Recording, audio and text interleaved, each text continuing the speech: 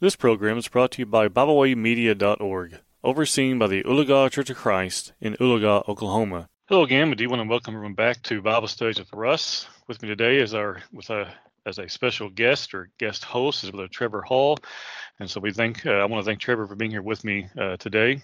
Trevor is one of the members there at Chipman Road there in Lee Summit, and of course, some of you probably already know Trevor here listening, and so, but he's going to be joining me today as we look at this topic of really a special Bible study, as we've previously been going through the book of Joshua. We'll return to that later on, but we're going to look at this special study on is baptism a requirement?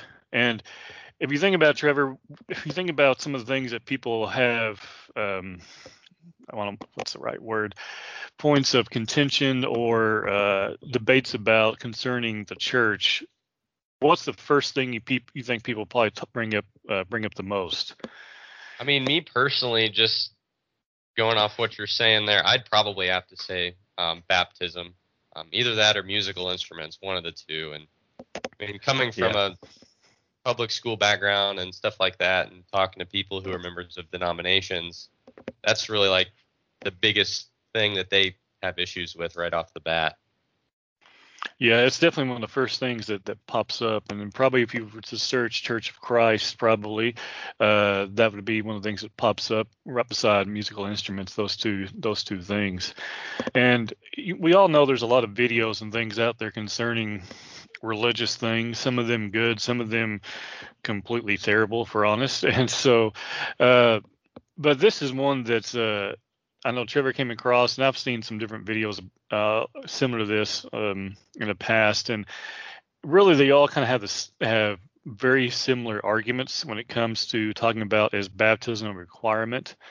And so, I'm gonna say some because I think there's this video that talks about it, which we'll mention more later, but there's a lot of videos out there that do this same type of thing. But some will argue, we talk about baptism being a requirement, and if you were to ask someone in the world today, is baptism a requirement to be saved, probably the answer we're going to hear the most is probably no. Because the church, even as large as it is, people today are not everyone is a member of the church. Everyone, some are members of denominations, obviously. And so the answers are going to vary. But the question we want to focus on is baptism a requirement, looking at it, of course, from the Bible. If we're going to talk about anything religious, we have to use a proper standard. It's not what people have heard over the years. It's not what they've heard from their pastor, so-called, over the years, or what they grew up being taught. It's what does the Bible actually say, and so that's what we're concerned with. And so I'm going to begin by looking at this first point here, and that is, some say that Abraham wasn't baptized, yet he is called righteous, and they refer to Genesis 15:6.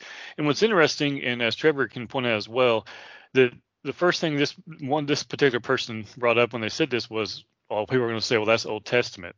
And my response is, you're exactly right. It is Old Testament. And so, Trevor, when we're talking about things like this and someone begins to quote from the Old Testament, what's one of the first things that pops in your mind? For me personally, it's the difference in law that you see from Old Testament to New Testament. And there's just so many different changes that we see once Christ dies on the cross, and we see the creation of the church. So there's just so many different things going on here that relates to law. I mean, in the Old Testament, you see sacrifices and all these different things that they had to do that we don't do anymore today, which makes it such a difficult comparison. And for me personally, with this guy, like, oh yeah, I know it's Old Testament, but he continues on to use that as an example. And I, for one, just don't understand that at all, because, like, from a logical standpoint, you really can't use that as a good comparison. Yeah, because if you were to, it's interesting that when we start talking about stuff like this and people start doing pulling things from the Old Testament, one of the first things I think of, and like you said, there are differences in law and thing, is there's only certain things that people will pull out of the Old Testament. They never pull out the multiple wives. You never hear that argument very much, maybe from the Mormons. I don't know. But you don't hear that. You don't hear, oh, well, what about the sacrifices and things like that? They're very picky about what they go to the Old Testament for, which to me, and probably to you as well, is a red flag. Why are we only going to the Old Testament for certain things?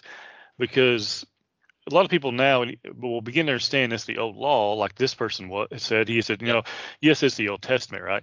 But yet you still go through it and you use it to defend it, which is interesting that you really have instances of baptism being referred to, as we'll talk about here a little bit later. I'm going to get ahead of myself. Kind of glimpses of it, even in the Old Testament. If you think about Noah and the flood, and that's referenced later, I believe. I'm getting ahead of myself.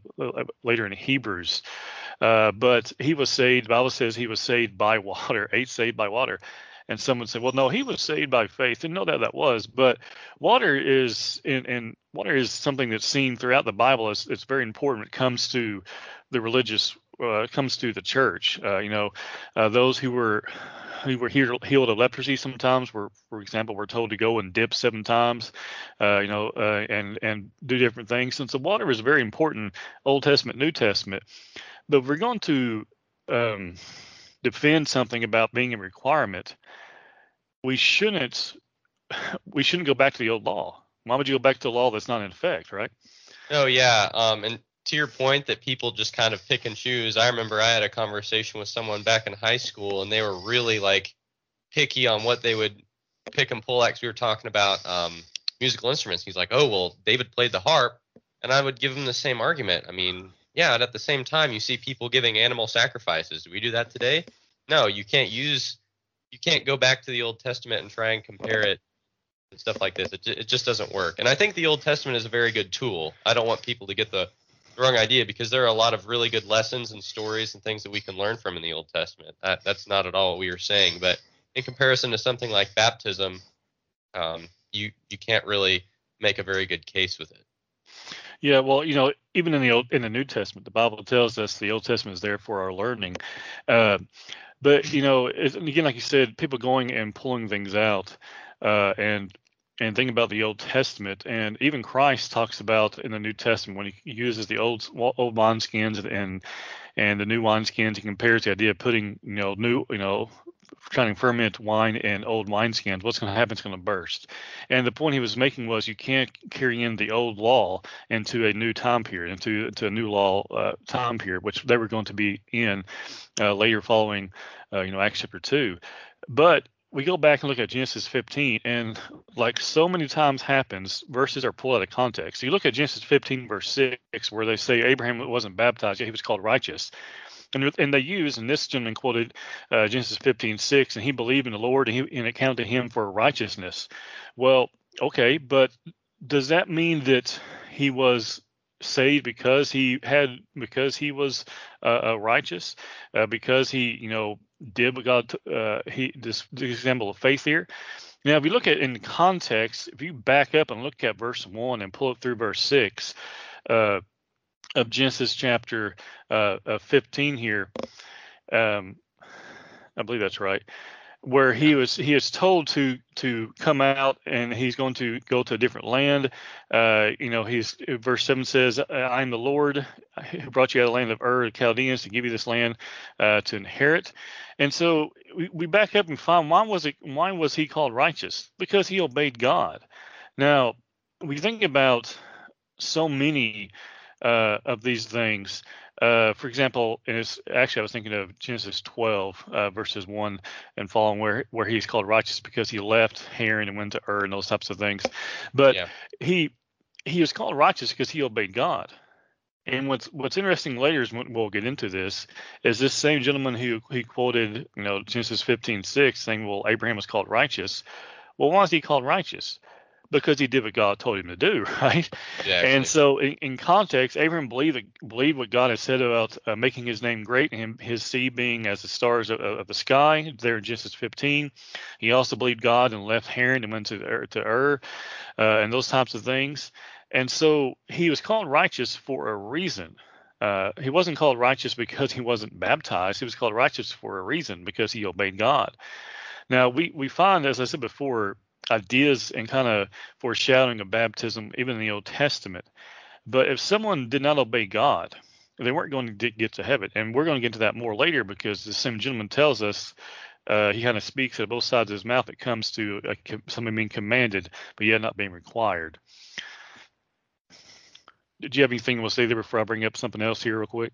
No, not really. I'm kind of ready to get into the second point. I see where you're headed here with this. Okay. Well, I just want to bring up real quick here, 1 Peter 3, verse 18 through 22, where Peter brings up Noah. And he talks about who came through the flood and through the floodwaters, the waters that washed away the sin of the world. We know literally everyone was wiped off there, the sinful world. And it's compared to baptism in the New Testament. If you look at Genesis 3:18, in looking at verse 18 and following, he talks about how Christ went and preached, to all the world, even those who are in prison. That's the idea of spiritual prison because of sin. And then verse 21, how those 8 souls were saved by water. And then what does he say in verse 21? There's also an antitype which now saves us, baptism. So we find that comparison, the flood and baptism, even the Old Testament. So if you're going to try to say that baptism is not a requirement, you better find a different book, because the Bible tells us, we have foreshadowing in the Old and we have it mentioned in the New, that comparison there, which tells us, and Peter says quite plainly there, baptism does now save us. Now, for a second point, I'm going to let you lead the way on the second point here, Trevor, as I've been talking a lot as preachers do. So go right ahead. Yeah, so the second point that we had that we were able to find from this video is that this individual says that we are saved by faith and grace alone. And this argument treats baptism as a work and misapplies scriptures. And interestingly, the Bible teaches that faith is a work. If you look at 2 John verse 7 and 8, I actually don't have that pulled up just yet. But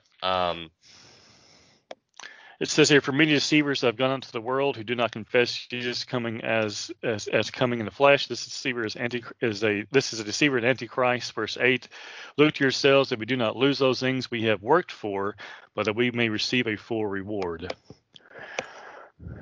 Yeah, thank you. Yeah, this is something that I thought of before, because you see people saying, well, we're saved by faith and grace alone, and baptism's a work. You guys teach a works-based salvation, yet we see belief as well as faith, I'll get to belief here in a second, are both works themselves. So what is this really telling us in comparison to that argument, Russ? Well, it tells us definitely that baptism, or that rather faith, is a work. If you look there at verse 8 rather of 2 John, he says, look to yourselves that we do not lose those things we worked for. Work, and the way he's talking about there in context, if you look at all of second John, that one chapter is about being faithful to God and checking and making sure we don't listen to just everything that kind of comes down the line, which would include things we see even on YouTube as well, right? And so he says that we do not lose those things we worked for, and that work is a work of faith, because to say, well, it's not a work to remain faithful, that means I can sit back and do nothing, and then I'm going to be faithful no matter what I do. Well, logic says that doesn't make any sense, because it takes work to be faithful, to go to services, to be faithful and to be a student of God's word, to be faithful and to repent of sins when we fail, to be faithful to resist temptation. Those are all works. Those things take effort. And then he says in verse 8 that we do not lose those things we worked for, but that we may receive a full reward, which is a looking towards heaven, that ultimate reward. And so is faith a work? I don't see how it's anything, how it's not. How you could say it's not a work. I don't see how it's anything but a work. You can also look in John chapter 6 there in verses 28 through 29. I'll go ahead and read them there real quick. Then said they unto him, what shall we do that we might do the works of God? Jesus answered and said unto them, this is the work of God, that ye believe on him who he hath sent. Like you just said with faith, believing is a work. It's something that we have to do. I mean, can we be a Christian and not believe?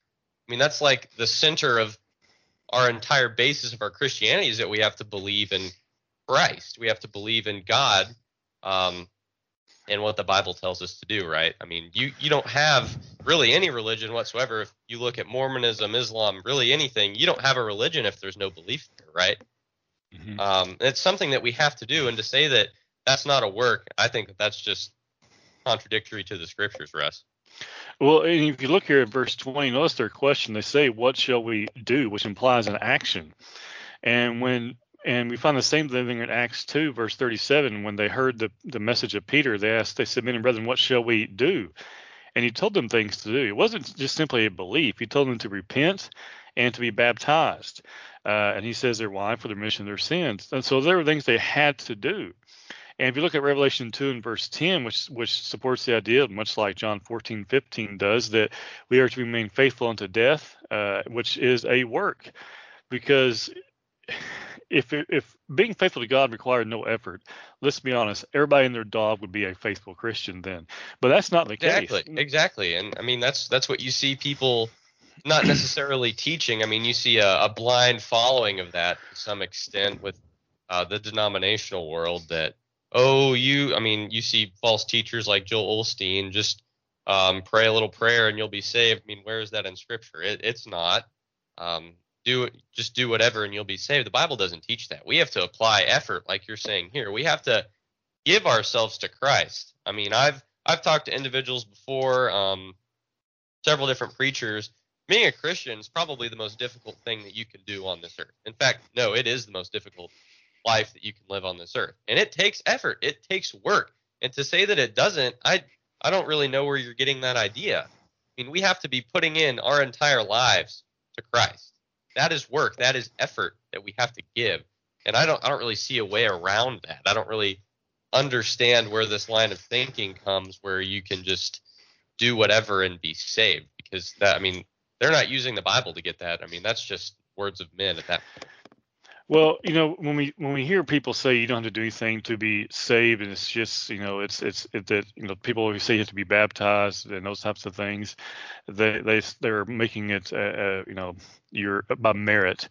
But what's interesting is if faith is not a work, then why are we warned throughout the Bible to remain faithful to God? If you look at 2 Peter 3 and verse 17, he says, "You therefore, beloved, since you know this beforehand, beware lest you also fall from your own steadfastness, being led away with the error of the wicked."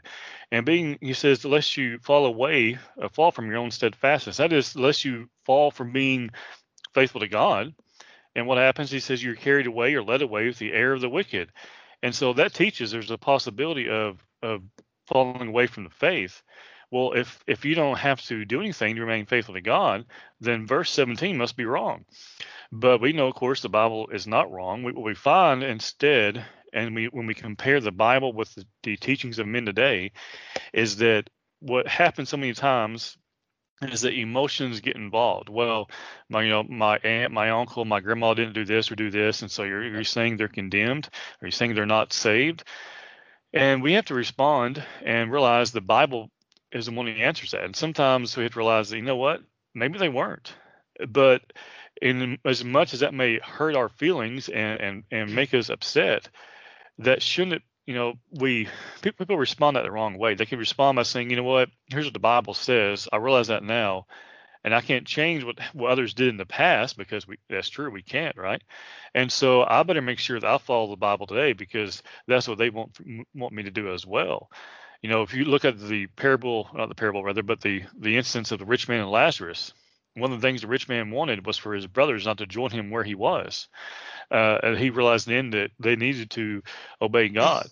And so if we look here in 2 Peter 3 and verse 17, he wants us to be aware that we can fall away. And if we think about faith as a work, yes, it is a work. It is a work of obedience. It was, we see example after example of those who showed their faith by their works, which is just pushing us right to the book of James chapter 2 that deals with the same thing as well. Abraham, we know, had to leave Haran to be obedient to God. We go back to Genesis 12 when was this a work of righteousness? Would he be saved if he disobeyed by refusing to go? You cannot disobey and not sin, right? I mean, the Bible tells us what is sin is a transgression of God's law, and it's a transgression of any of God's commands. So God had told him to go to Ur of Chaldees, and Abraham said no. He would have been disobeying God. And so, which really brings us to the next question, and I'm not talking a lot here, but look at this third point we have here. Some say, I don't know why you wouldn't want to be baptized. God commands it, but it's not a requirement for salvation. Now, Trevor, when you hear that phrase and you hear that statement, now I know when I've heard it before. To me, it's like, wait a minute, what'd you just say? That's the Yeah. first thing I think of. I first thing that really comes to mind is like wait, what? Do you even have a relationship? Well, well, sorry. Give me a second here. After he said that, he really said, if you already have a relationship with Christ, he said, I don't know why you wouldn't want to be baptized if you had a relationship with Christ. And so, like, when I first heard all of that, I was like, well, do you have a relationship with Christ before you're baptized? Do we see that in Scripture? I sure don't think so. Correct me if I'm wrong, but I don't see anybody who, New Testament whatsoever, I mean, you see the establishment of the church, really just take Romans to Revelation, anybody who gets baptized after they are saved. I mean, you don't see on the day of Pentecost all of them being like, okay, you're saved, now let's go baptize all of you. You don't see it. That's not the order. You see urgency. You see, and I'm blanking a little bit right now, but you see individuals throughout the New Testament who are baptized immediately, the same hour of the night in some circumstances with the Philippian jailer. You don't see them getting baptized or what most denominations do, or they do a little sign-up sheet for the first Sunday of the month to get baptized. They do it the same hour of the night. Why? Because it's a commandment. God's not going to throw something in the Scriptures if he doesn't want us to do it. I mean, it would just be redundant at that point. There would be no purpose for baptism being in the Bible if it was not a requirement. And some say, oh, well, it's a showing of your faith, and we'll get into that a little bit later. And to an extent, yes, it is a showing of your faith, but it's a commanded showing of your faith. And I really don't see how the Bible would have baptism in it if God didn't make it a requirement. There's nothing. Yeah. There's nothing that I can see there that would lead me to believe that. Well, when you hear that statement, when you hear people say things like, well, it's an outward showing of an inward working, is a phrase, how I heard it phrased before. And so in order to make it sound like in order for them to try to say it's not a requirement because it happens after you're saved, what they do is they're changing the point of a person's salvation. If you look at Acts 2, a person was not saved until they were baptized. And when they asked Peter, what shall we do? He said, repent and be baptized. And he said, for the remission of your sins, which means in order to have your sins remitted, you have to be baptized. So much so to the extent when those who were following John, who only knew of John's baptism, were baptized again into the baptism of Christ. Yeah, absolutely. Which again shows you what? That's how important it is. And if baptism was not important, why were 3,000 people baptized in one single day? If you're going to choose a time to say it's not important, it's not requirement, that would have been the day, not when you're baptizing 3,000 people for no good reason. Exactly. And then you find that example of that baptism. You find that Saul, before he became Paul, he met Christ on the road to Damascus. He was told by Christ to go and wait and he's going to be told what he must do. If a person was going to be saved by a simple prayer, Saul was talking to Christ literally almost face to face, so to speak, right? I mean, Saul was now blinded, but he wasn't saved. He wasn't saved until Ananias, who Christ told to go to speak to him, told him what he had to do, and then he arose and he was baptized. And so we find example after example after example of salvation beginning at baptism in the New Testament. And again, 3,000 people baptized in Acts 2, people being baptized throughout the book of Acts. Peter says, there's antitype which now says us, baptism. Why talk about it so much if it's not a requirement? You don't need an outward sign or inward working. The outward sign is your behavior, that is being a faithful Christian. That idea of an outward sign is not correct. And then we think about, I'm going to get going here. We think about the phrase how he was a calling the Lord there. I think it's in Saul's conversion. It says he called on the Lord as he was being baptized. Yeah. What was he doing? That literally means he was obeying the gospel. By his actions, he was calling on God to wash away his sins at baptism. Calling on the name of the Lord. Well, he could have done that back when he was walking the road to Damascus if that's all he needed to do for a salvation, but he didn't do it. And that's what we see with the denominational teaching. They go exactly by that. Like Saul would have been saved at that point, but that's not at all what the Bible teaches at all. And if you go back and look at the day of Pentecost, I had this written down. Hope I don't offend anybody with this, but You're fine. well, I hope so. If you look at the day of Pentecost and baptism wasn't essential, can you imagine how big of a waste of time that would have been? Yeah. Can you imagine 3,000 people? That's a lot of people, man. I went to a public high school my first 2 years. We had about like 2,500 people, and when that big old gym was filled up with an assembly, dude, it was cram-packed with people. I mean, baptizing that many people at the same time. And I know we don't really see how many, I guess, baptizers there were for that specific day, but I imagine it took a little bit to get all of those people baptized. Like, that would have been a colossal waste of time if it wasn't a requirement. But I don't know. Yeah, and you think about this phrase he uses, and I've heard this too and not to pick on him, but this is who I heard it from. So it was from a Baptist friend of mine from way back in the day, and he said, well, it's a commandment, but it's not a requirement, just like what this guy said here. And I asked him the same thing that we're gonna ask now. How can a commandment not be a requirement? When God commanded Abram to leave Haran, was that a commandment that wasn't a requirement? That he literally could, then if that was the case, he could have obeyed God and stayed right there, but he didn't.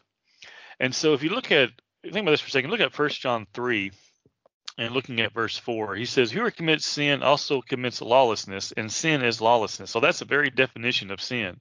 Yeah. So when you're saying that it's a commandment of God, which means you have to do it, but it's not a requirement, you're basically saying it's not required to follow this command of God. That's what you're basically saying.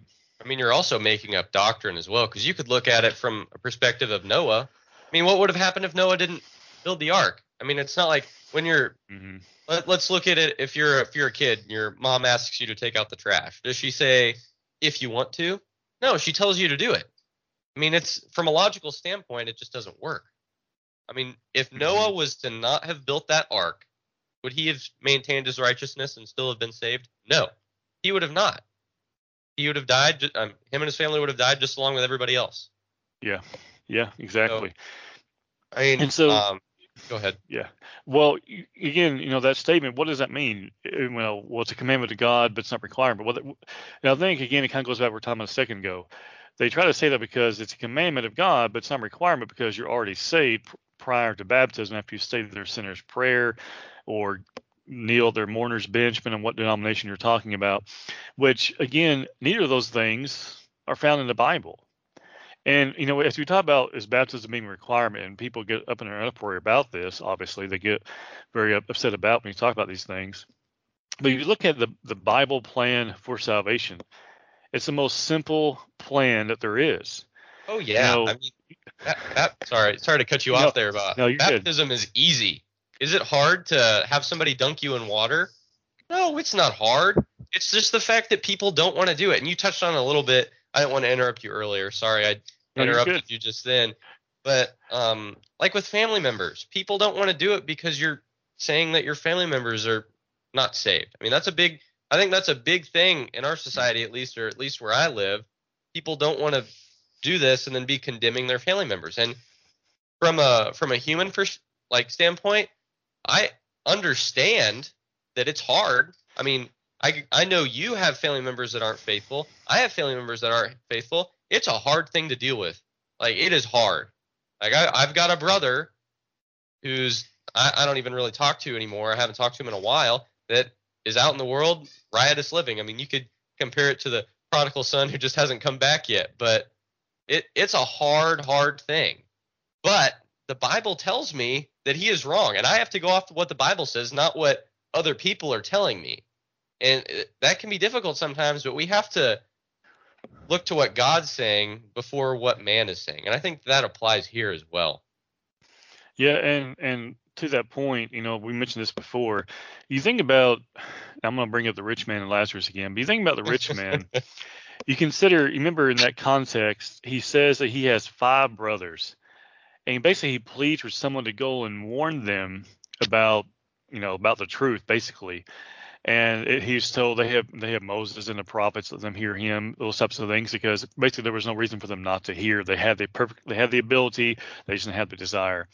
And when I think about that, and I think about sometimes how people are reluctant or maybe just flat refuse to do what the Bible teaches because they feel like they're going to condemn a member of their family. You think about the rich man, it was very clear he did not want them to join them. He couldn't leave, obviously. Yeah. He was condemned for his actions and for his inactions, but the last thing he wanted was for his brothers to be hard-hearted and not obey. He didn't want them to come there. And you think about what that means. It meant he was never going to see them ever again. And he was okay with that so long as they didn't join him in torments.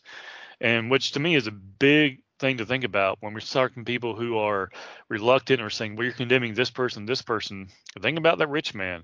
He was condemned, but he didn't want his brothers to be condemned. And would our loved ones who have passed on, who were unfaithful, they want us to join them? No, they No, wouldn't. I can tell you right now that they don't. I mean, hell or torment is a pretty terrible place. I guarantee you that nobody, I mean, from the descriptions we have in the Bible, they would not want us to join them. Just one other thing I wanted to touch on before we hit our last point here. Hopefully, time permitting, we can. I think we might be a little bit over. But have you ever heard the term "my way" or the highway? I've heard that plenty of times. Heard a lot from my dad when I was younger. Yeah. You speak to the choir right now. Yeah, it's kind of got a little bit of a negative connotation to it, but in all reality, I mean, that's how God works, right? I mean, would you agree with that? I mean, God only offers us one way of doing things, and that applies to baptism as well. A really good example that I love to use. I think that I absolutely love it. If you turn to Leviticus 10, verses 1 through 3, where we see Nadab and Abihu, I really love this example because it really shows us God's law of exclusion, which doesn't completely apply here, but it shows us that God offers one way of doing things, right? I can read it if you want me to, or are you there Sure. yet? No, you can go ahead. All right, give me a second. I am not there.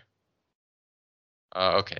There we go. And Nadab and Abihu, the sons of Aaron, took either of them his censer and put fire therein and put incense thereon and offered strange fire before the Lord, which he commanded them not. And there went out fire from the Lord and devoured them, and they died before the Lord. We don't need to read verse 3, but you can see here, really in verse 1, which he commanded them not. That doesn't necessarily mean he told them specifically, hey, don't put it in there. But he could have just, I mean, when he said for them what to do for their sacrifice, he's excluding everything else. And that really applies to baptism as well, because God's really excluding any other option than being baptized. I mean, he's excluding sprinkling of children. He's excluding all of these other ritualistic things that I can't really think of because I particularly don't practice them.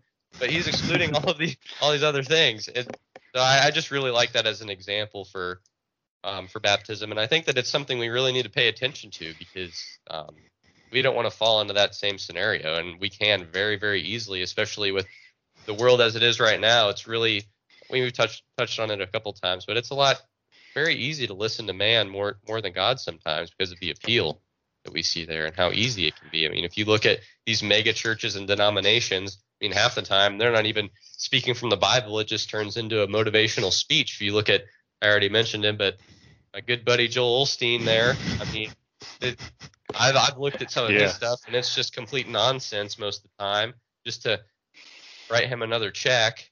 So I just think we got to be careful, man. Well, definitely, because, and like you say, sometimes people will say, well, God didn't say if I wasn't baptized, I'll be condemned. But actually, he does.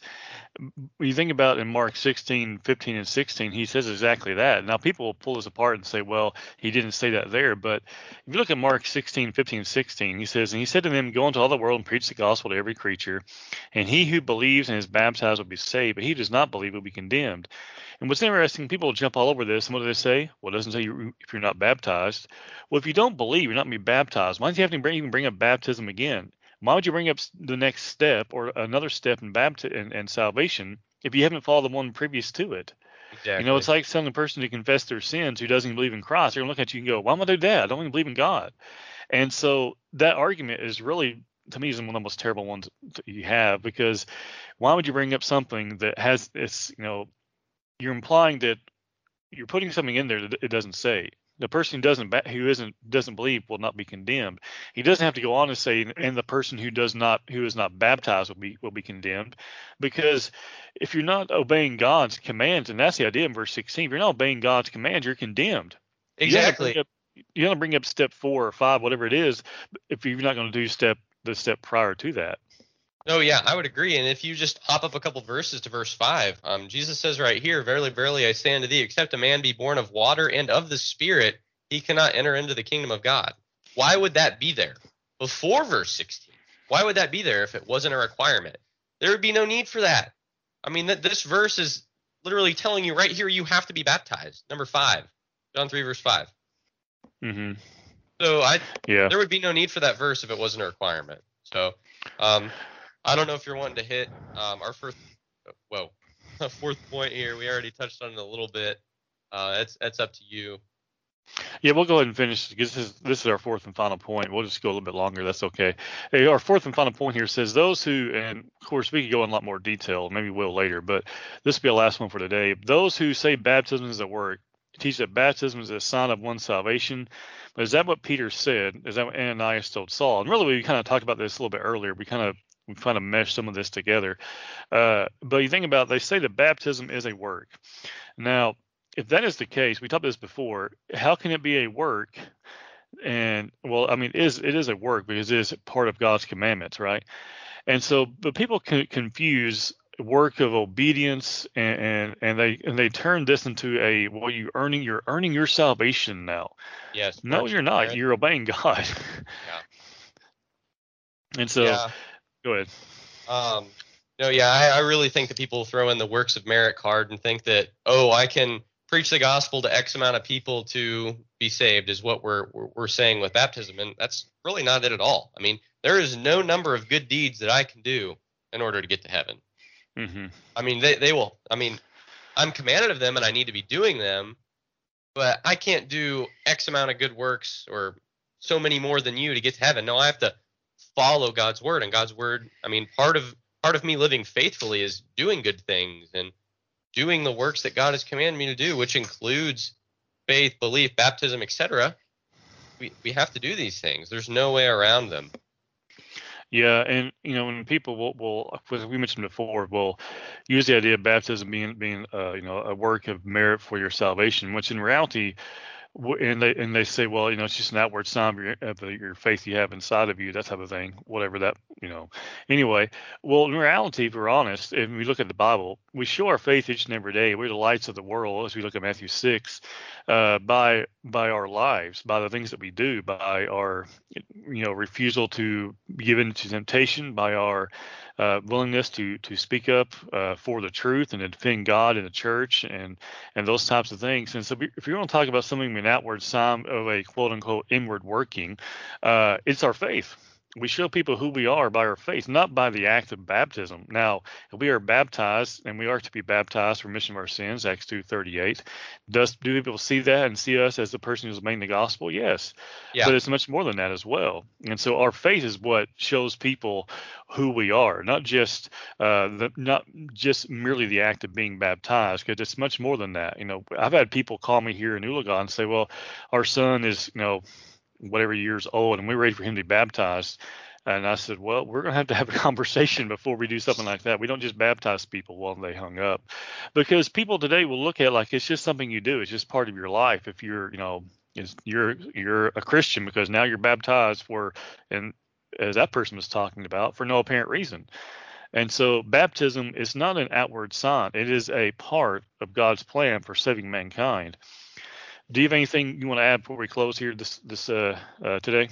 I had like one tiny little thing. Like if you look like culturally, like back in the 40s and 50s, I was watching a movie the other day that was based in that time period. Character asked the other one, "Hey, are you baptized?" Like, no. Well, yeah, I'm not a heathen. And like you see denominations back then that would do it too, just culturally. It was just something that they do. I find that really, really interesting as well, because as times move forward and denominations especially have changed, you just don't see them doing that anymore. I just find that really interesting, because why was it needed then but not now? I don't know. Like it was a rite of passage type of thing. Yeah. Definitely. Well, Okay. I'm very grateful for you letting me crash your party here today. You're just fine. This is not a party crashing, but we are going to end for today, and maybe in the future we'll come back and look at some other things, maybe about baptism, maybe about something else. But I do thank Trevor for being here with me today. I do thank all those who are listening here on Bible Way or Bible Way Media, and also on Bible Studies with Russ, and today Bible Studies with Russ and Trevor. And we hope to see you again next time. We thank you for tuning in today. We hope you enjoyed this program. You can find out more about Bible Way Media by visiting us at BibleWayMedia.org. You can also find us on several social media platforms now. We hope you enjoyed this program. We hope you will share with others. And as always, we thank you for listening.